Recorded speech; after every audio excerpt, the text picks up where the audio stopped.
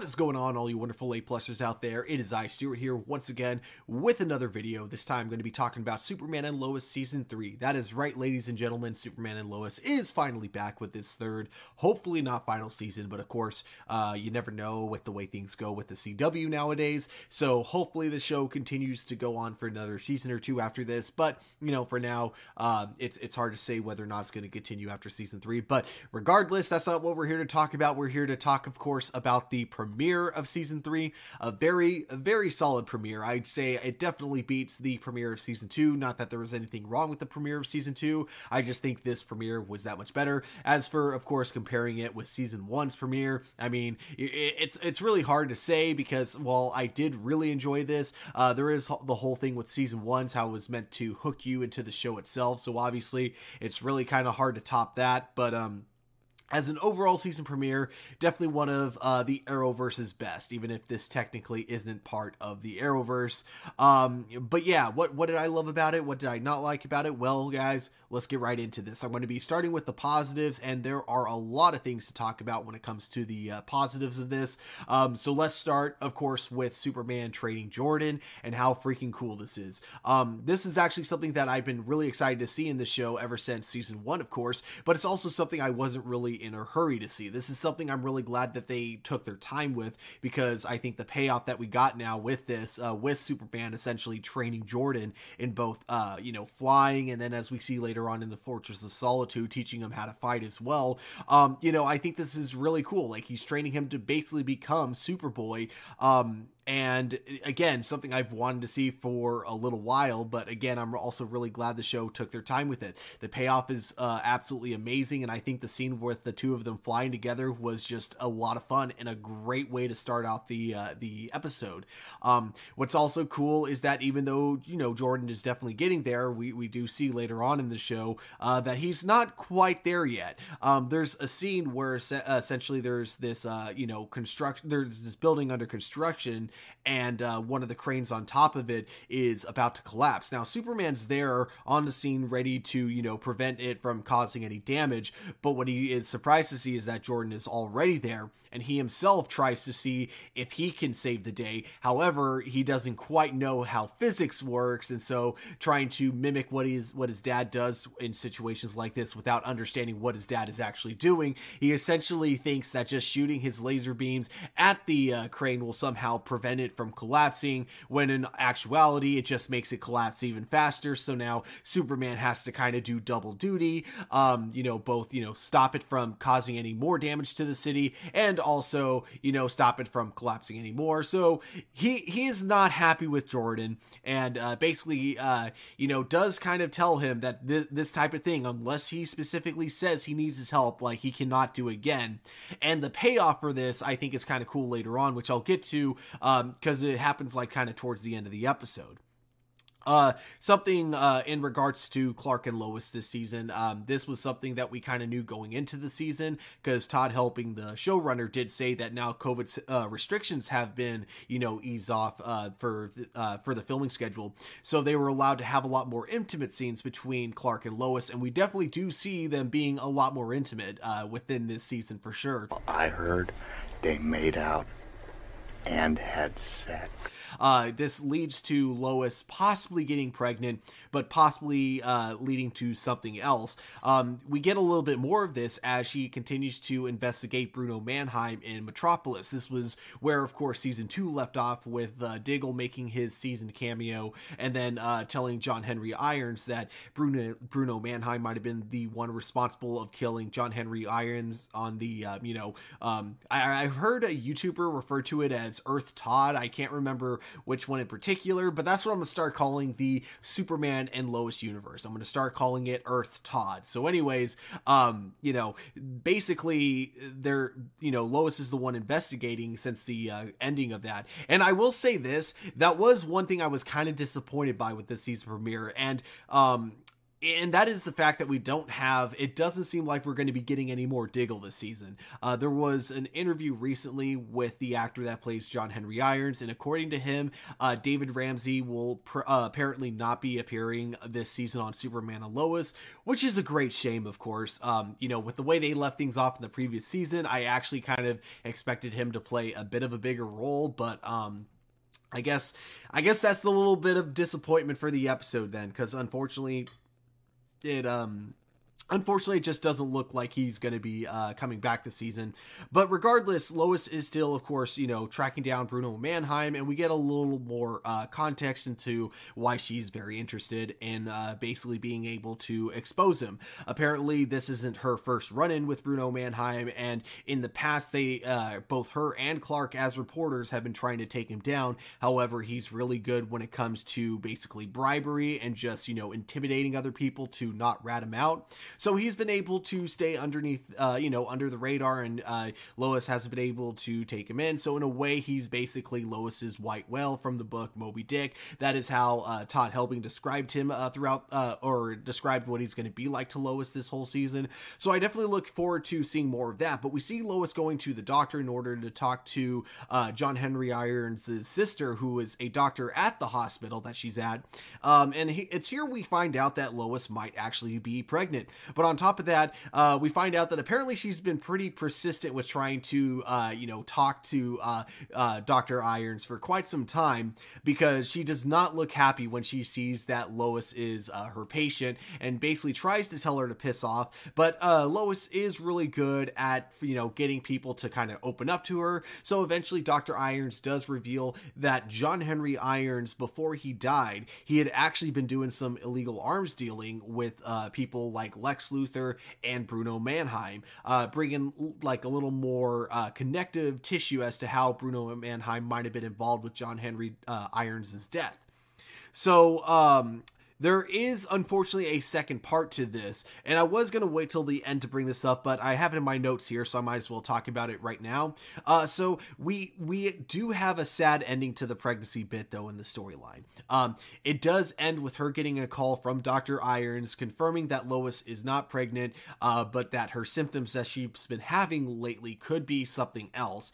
And there was a look that Lois kind of had when she said that. A look of not necessarily that she saw it coming, but that she isn't super surprised. As if, this could be something that maybe runs in her family, which is, a very common thing when it comes to cancer. So it is something where if she has, let's say breast cancer or something in that ballpark, it could be something that she knew was a possibility because maybe it ran in her family and her mother had it or grandmother had it, because it could be one of those things that skips a generation. Regardless, there is a look in her face that kind of says that while, she didn't see it coming, she isn't necessarily the most shocked. And if this is the story route that they go with her character, I think it would definitely be very interesting, especially with, her husband being Superman. It kind of takes you back to that first Superman movie when he lost his father to a heart attack. All the power in the world, and he still wasn't able to stop, something like a heart attack or, the most human of, illnesses, things like that. The next thing that I really wanted to talk about, because I actually thought this was very interesting, was Sam and Natalie. Essentially, Sam wanting to kind of be there in her life because he knows that on her Earth, Sam was, of course, her grandfather. So he does basically take her to the movies, and while he mostly does mean well, this unfortunately leads to other intentions, as we find out, as he's trying to convince her to join the DoD Academy in Metropolis, which of course very much upsets her, because it means that, oh, so you're not actually interested in getting to know me, you just wanted to recruit me to your school. Oh, and side note about this scene, I totally forgot to say this in the review, but while the two of them are waiting in line, you get this hilarious line. I still can't believe they killed Kimmy in the last one. And it just makes me think of one thing. Oh my god, they killed Kimmy, you bastard! Now, I will be fair to Sam and say that I don't think that was fully his only intention. Like, as we do see when he apologizes later on, he did actually want to get to know her, but as he also kind of goes on to explain, he's really terrible with people, and he always says the wrong thing at the wrong time, which it was also something that I thought was kind of funny, because like watching, I saw this episode twice, and watching it a second time, kind of knowing what this was going to lead to, yeah, it is kind of funny to me how it gets brought up, like the moment it feels like he has kind of like nothing to add to the conversation, that's when he kind of feels like bringing it up, which also kind of leads me to think that, that definitely wasn't his intended purpose of, taking her to the movies. Because here's the thing, when people want something from you, a lot of times it'll be the very last thing they say, or at least in TV logic. I'm not talking about real life, I'm talking about TV logic. It'll usually be the last thing that they say to you, like before parting ways, not something that you would normally drop in the middle of a conversation. So I do believe Sam when he says that it wasn't like just his intention to recruit her. He actually did want to get to know her. I do actually believe him when he says that, only because of the way that shifted into the conversation. Regardless, he definitely didn't think it through, didn't realize, how it could come off. And of course, didn't stop to think that, oh, hey, this little girl lost her entire world. Maybe she doesn't really need to go to military school at the moment, I just thought that was, just a pretty well done scene, and just, again, like kind of some cool character dynamics that I really didn't expect to see.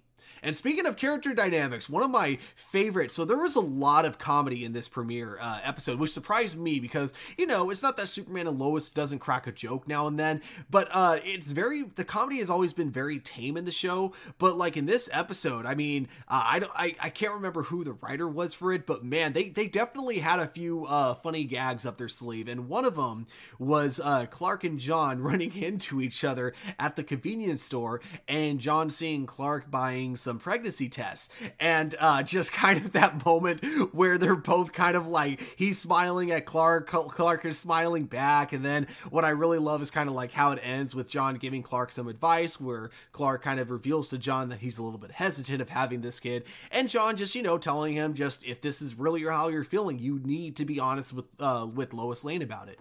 I thought it was a really cool moment between the two of them, and it makes you, remember how far they've really come over the years. Like, you look back at the very first episode when he was essentially what we thought was going to be the villain of the season, and kind of seeing how the two of them are basically best buds now. It's just, I absolutely love it. And now we got to talk about, of course, one of the biggest highlights of the episode, and that is Superman versus the Atom Man. Okay, so basically during this episode there is a birthday party for, of course, Jonathan and Jordan Kent, and man, talk about a sweet 16, because everyone in Metropolis, I almost said Metropolis now, everyone in Smallville is at this party, and I don't know if this is just a small town thing. Like, is it common for like just, everyone in town to go to a 16-year-old's birthday party? Like, to me that was like, or maybe it's just because everyone loves the Kents because they're a very respected family, could be something like that. Regardless, this party was huge, but in the middle of this party, Superman of course has to leave because people in Metropolis are in trouble, as Metropolis is of course being attacked by Atom Man from season 1, I believe, is when we were introduced to him. He's basically just, best way to describe it, he is a Nazi living in modern day, and normally not the biggest threat to Superman, because this guy is usually just a normal human being who can be taken down easily. However, this time, this guy has got powers, and let me tell you this, man, there is nothing more terrifying than a Nazi with superpowers. Like, holy shit. And this leads to what I have to say was just an outstanding fight scene that basically bounces from all across Metropolis, from like, the Metropolis like center to suddenly we're in the slums of Metropolis. And through this, there's the two of them crashing into buildings with Superman trying so hard to lead them, basically to kind of like the more abandoned buildings of Metropolis. And it is just, oh my gosh, the kid in me just wanted to pick up a couple of action figures and go, yeah, take that, awesome, great fight. The fight ends, of course, around the slums of Metropolis, and this is where we get introduced to another villain who's going to be in this season, and that's none other than Onomatopoeia. It's such a weird name, but this is actually a character created by Kevin Smith, which I didn't know about. Like, this is a Green Arrow villain, which is why it's really surprising to see him here in a Superman TV show. But as far as we can tell, this is a very different from the version of him in the comic books, as in the comic books. Now, keep in mind, I don't know a lot about this character, but from what I hear, he's a vigilante, or not even really vigilante. He's basically just a douchebag that loves to kill street level superheroes because he does it like purely for sport. And it's never been confirmed, but supposedly it's very doubtful that he even has any superpowers. Although this is apparently something that is not necessarily confirmed about his character. But in this, he definitely has powers because towards the end of the fight, Atom Man is suddenly completely like just annihilated, seemingly with bullets. But as Clark then figures out from doing his X-ray vision, there were no bullets on the ground. His skin just seems to, something invisible seemed to have just like tore his skin apart. And it's here that we get to see him, and he seems to be able to use sound as a weapon is probably the best way to describe it, as he's able to use like the sound of bullets to pierce Atom Man's body, and then he also uses just the sounds of people screaming against Superman to make him like go flying away, and then when Superman comes back, both Onomatopoeia and Atom Man are suddenly gone. And then we also have another ending bit with him and Bruno Mannheim, as we find out the two of them are definitely working together, but it seems that Bruno Mannheim is the one in charge. But during this scene, which takes place kind of like in this like abandoned looking factory where they seem to be doing like some sketchy human experiments and that kind of thing, we see him essentially experimenting on Atom Man and bringing him back to life. That's right. Even though Atom Man was definitely dead the last time we saw him after, you know, the invisible bullets or whatever, he somehow is able to use this liquid and bring him right back to life. And something I gotta say I find very interesting about this with Atom Man is with him, of course, you know, being a Nazi and everything. It's very interesting to see him being the one getting experimented on, given that this is something that Nazis used to do to, you know, basically their prisoners. So it is kind of like a perfect irony, I guess you could say, for that character. And so now, before I get into the stuff that I didn't like, I'm just going to talk about the stuff that happened in this episode that I just, you know, they happened, but they weren't like stuff that really stuck out like a lot. But both of these I actually thought were probably some of the funnier moments of the episode. Chrissy and Kyle, like, I did not see that coming, but I thought that was just absolutely hilarious, and it definitely made sense for both of their characters. I mean, neither one of them really have anyone in their life right now, so it makes sense that two lonely people would eventually hook up at a 16-year-old's birthday party. Man, when I say it out loud, that sounds really bad, but yes, I guess, I don't think, like, necessarily we're going to be seeing more of that. It might have just been a one-off thing, but there is definitely that possibility. The doors, like, open metaphorically between the two of them, but who knows where they will go with that. Another kind of honorable mention I want to give about this is I did love seeing how like awkward Chrissy is at the party. You know, from one socially awkward person to another. I thought she was just absolutely adorable throughout this entire scene. Or I guess I should say adorkable. She was like super adorkable throughout that whole party.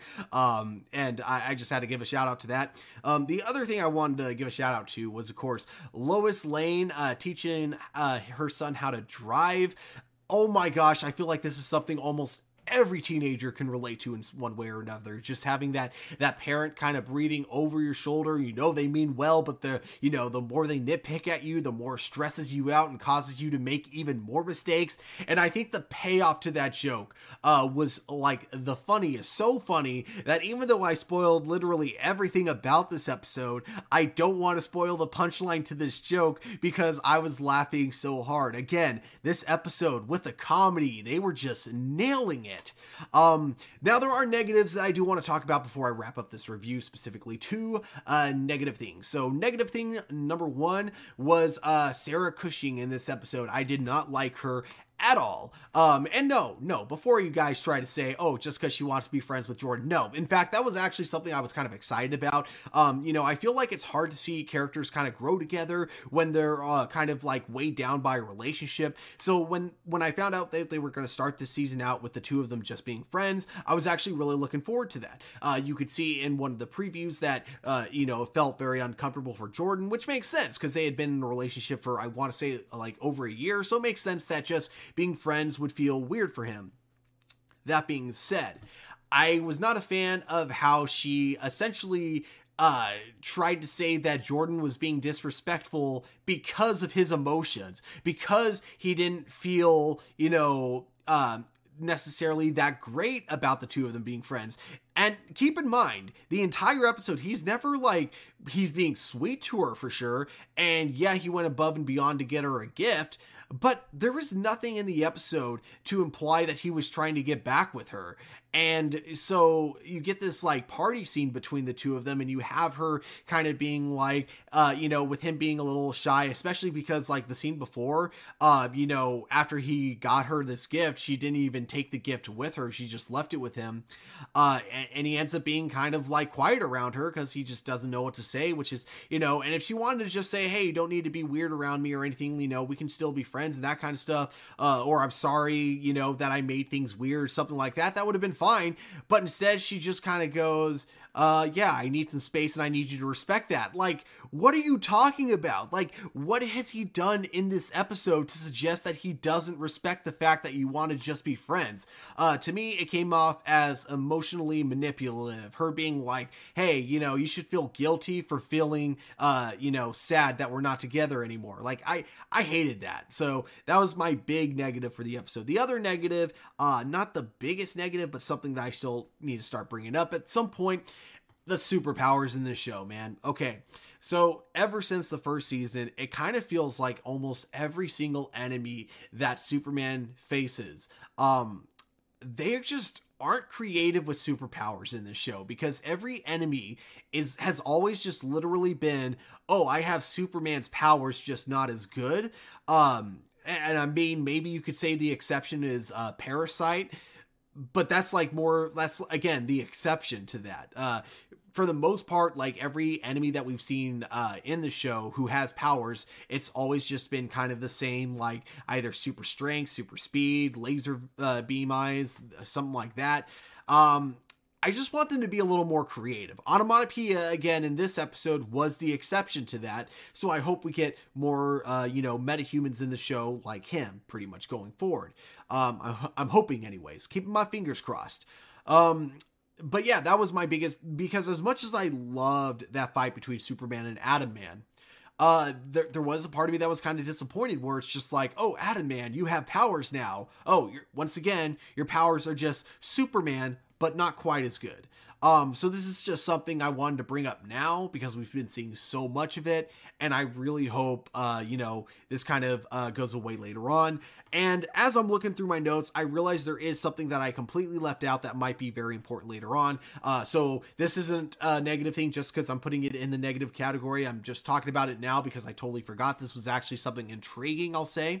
But there is an issue when it comes to some of the funding of Smallville, and Lana Lane is essentially moving some of the funding from one thing to another. I don't know exactly how this stuff works. I'm sure it made sense in the dialogue, but regardless, we do see the mayor from the previous season, Mayor Dean, coming and trying to warn Lana basically that she shouldn't be messing with those funds, that she doesn't know why those funds are there and that they have a very particular reason. This leads me to believe that this will be like the Smallville connection for Bruno Mannheim. So if we ever do see Bruno Mannheim in Smallville, that might be the reason. It could be that, or it goes even deeper than that, because if we're looking at the TV show Smallville, one of the characters that lived in Smallville or had like a big, I'd say big stakes in Smallville, essentially had their footprint definitely deep there in Smallville, were the Luthers. So, my prediction of where this money is coming from, or where this money, why this money is something that's not to be messed with, is that it belongs to someone really powerful, whether it's Bruno Mannheim or Lex Luthor. Who knows? But I definitely think that this is going to be how Lana Lang's storyline as the mayor is going to basically tie into the overall big picture of the season. But that is just my current prediction. So overall, guys, like I said, absolutely solid episode. Didn't like the Sarah stuff. I also really hope they get a little more creative with the superpowers going on in the future. But from everything else, from character relationships and just overall character growth that we get to see throughout the season.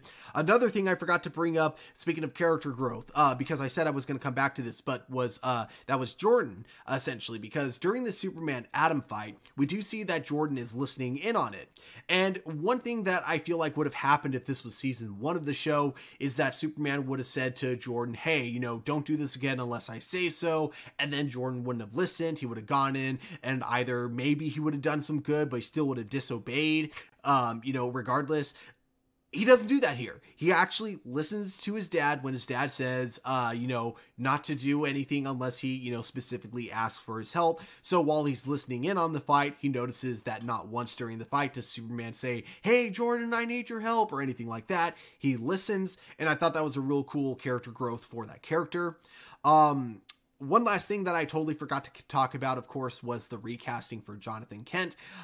Personally, I don't mind this new actor at all. I think he's doing a really good job, but man, he does not feel like the same character. The lines were there, and there are some mannerisms he had that were similar to Jonathan Kent, but man, just his voice and his overall demeanor, they don't feel like the same character. It's great in his own way, and I can't wait to see how he does in this season. It looks like he's fitting in with the cast and crew incredibly well. But man, they do not feel like the same character is all I'm going to say. That being said, all that nitpicking aside, great first episode. Loving it so far. Looking forward to seeing how the rest of the season plays out. But of course, guys, at the end of the day, those are just my A+ opinions. We here at A+ Opinions always want to know what you guys think. So definitely let me know your thoughts about the episode in the comments below. Don't forget to hit that like button, subscribe to our channel. But of course, guys, above all, don't forget to keep it A+, and I will talk to you all later. Goodbye.